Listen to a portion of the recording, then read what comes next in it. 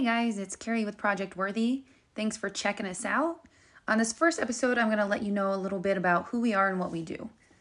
We officially celebrated our 1-year anniversary on October 15th, also my birthday, so it's perfect.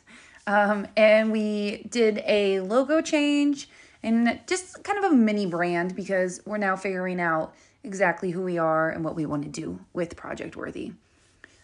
Project Worthy started out as upcycling secondhand clothing, which we still do. And with that, we also upcycle random items, furniture, stuff like that, just to save them for the landfills. We just did our first ever craft vendor fair event, which I'll go ahead and talk about on a different episode because there was a lot to talk about there. It was a good learning experience for us. So with our mini rebrand, we now name ourselves Project Worthy T-shirt printing and vintage. We chose to focus on that just because we wanted people to know that we didn't always do secondhand materials.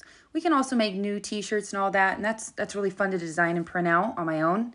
And then we also resell vintage items online. So we'll go dig through the bins, have a great time, and that's where most of our sales are actually coming in, and it's a pretty big market right now, so we can do some episodes on that and what I've learned along the way. Now, one of the things when I created Project Worthy is I wanted to be out in the community, work with nonprofits, be out there as much as I can. So even though it's not in our name, we're still out there. Right now, we are hosting 2 drives. One is for I Support the Girls here in Des Moines. They take gently used items for bras, brand new underwear, and then any female feminine products. And they actually disperse them out to the homeless people, the houseless people that don't have full access to those items. So if you have any of those items, please go ahead and we'll find a way to meet up and exchange those. We are also helping to host a free clothing store with CSA. It's in the local nonprofit, Community Support Advocates. One of my friends, Shannon, works with them and she hooked us up. I'd love to have her on a podcast someday to just give us all the details about CSA and what they do for the community. We're going to have probably about 200 women's clothing items donated by you guys, so thank you.